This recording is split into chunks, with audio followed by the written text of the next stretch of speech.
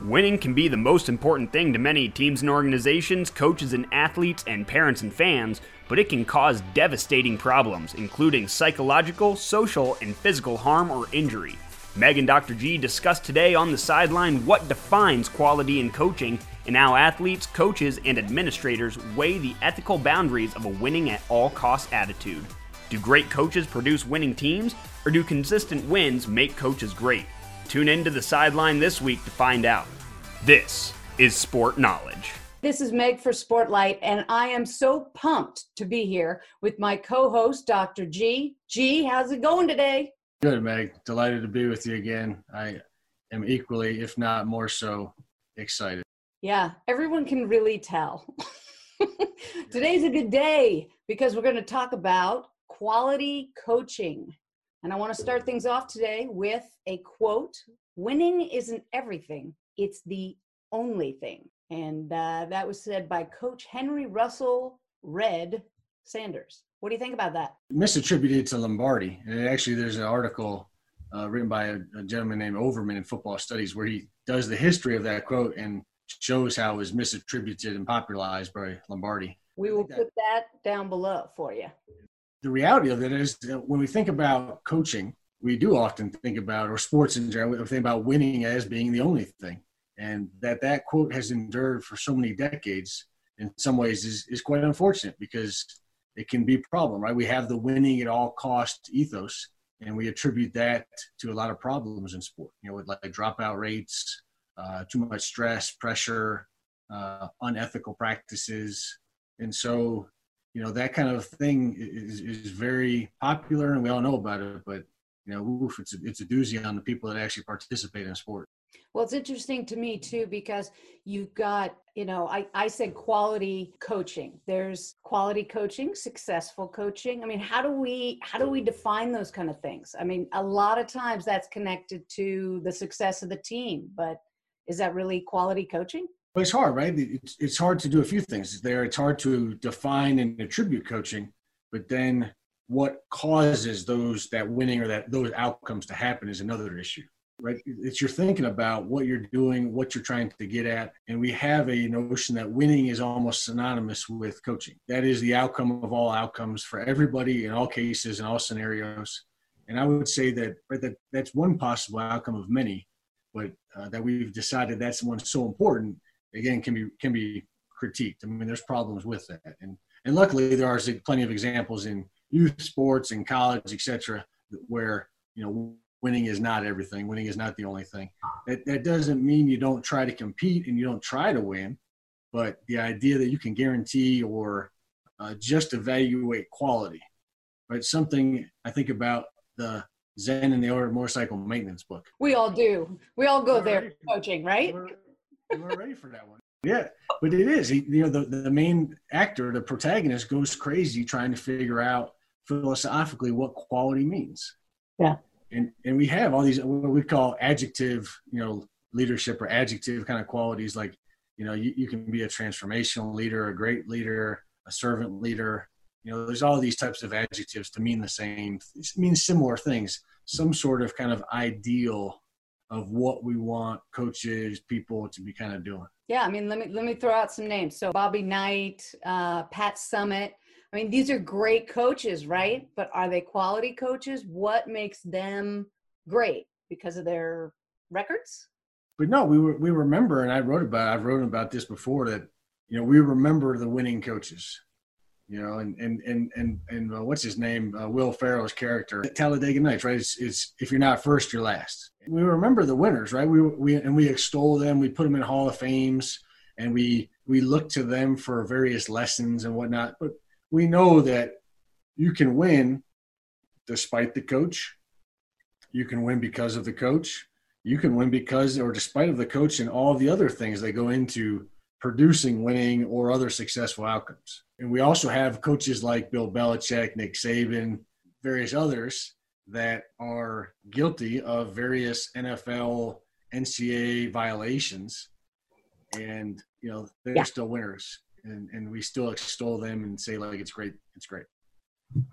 Yeah, I'm not sure that is, when we look up a quality coach, that's what we're looking for. So what are we looking for?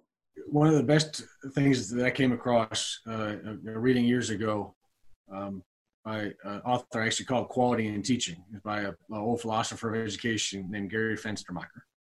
And he talks about quality in the sense of you want them to achieve the goals or the outcomes that they're trying to, but also do it in the right way. Do it within our social norms of behavior and expectations. So we want people doing the right things the right way. Right? That sounds like power to me. How does it sound like power? You have to do the right thing at the right time, and the way I said it. Oh, that kind of power. Yeah. Well, it's a very useful thing. And right, coaches and parents say those types of things. Yeah. And it is, you're exerting a certain force you're trying to exert power, to get somebody to do something the right way, but as we get older and then we get into different economies and different motivations and political systems and different organizations, the right way, the right time, all that kind of goes out the window pretty quick. It's often easier to say what not to do than to say what to do. And when you break it down, I think it makes a lot of sense because we can say, like, look, here's our kind of norms of behavior, and we think these things are outside those limits. Now, within that, there's a lot of options of things that you could do. But as long as you don't go outside, in terms of, just degrading and yelling and, taking away scholarships, when you shouldn't, or running kids off the team, physically, verbally abusing people. Obviously, sexual abuse is absolutely no. Those are sort of things not to do. But we have so many instances, too, of coaches continuously doing things and breaking the rules in the game, outside the game, moving players around, trying to outskirt. Sometimes there's ones that are not actual rules to the game, but ethically they're kind of iffy too. And I noticed that some coaches kind of do that as well. Yeah. So in philosophy of sport, they call it the spirit of the game. And you can't, you're never going to have enough rules. And you'll see this right in politics. You're never going to be able to policy and legislate everything. And so, but within the milieu of sports, right, the invisible, the hidden curriculum, that there are certain rules and norms that you kind of need to abide by. And when you don't, there's good writings about this called like the cheap shot or the late hit, so I can think of one, I can't remember, Warren Sapp was an NFL defensive lineman. And I forget the center for the Green Bay Packers. He actually played at Tennessee before I was coaching there. Oh, really? Yeah, I would look it up and maybe link to the hit. But Warren Sapp, there was an interception, and Warren Sapp absolutely nailed this guy. And the center, is another 6 foot tall plus 300-pounder. And Warren Sapp just sent this guy airborne, flying, and it was just you look at it, it's just a devastating hit, right? Oof. It's a clean shot, right?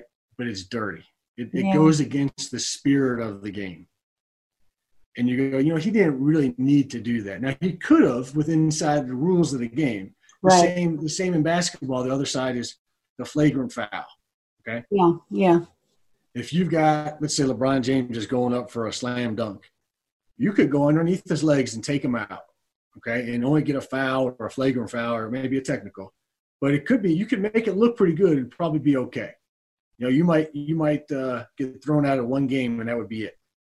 But you could effectively, end his career maybe if you wanted to. If you really wanted to come and take his legs out underneath him, if he lands, let's say, on his head awkwardly. But that's the type of stuff that some people really extol. They think that football and other sports, basketball, they think that everything is the MMA. Everything is hyper violent, and anything you need to do to win, go ahead and do it. Do you think there's that much of that going on in professional sports? I know everywhere else there's probably a good amount of it, but do you think in professional sports we're looking at, maybe a 1% that would do something like that? I mean, they all have their careers on the line, so I can't imagine they're going to go and just throw that all away. I think they do. We see time and time again, man. We see it in baseball. You saw it with the Houston Astros that were cheating with signs and hitting the can and relaying signs during the game. I mean, I saw that when I was coaching various college at the college level. You go Deflate gate. every week. Well, Deflate that's the other one I gate. was going to say. Yeah, deflate gate is a thing. You've got the Belichick and them deflating the footballs. Apparently, you got coaches that'll insert different lengths of cleats, during rainy or muddy games. That was always a big thing. The jerseys as well. They used to do the rip away jerseys and the tear away jerseys. So you couldn't grab somebody and do that. Oh, wow.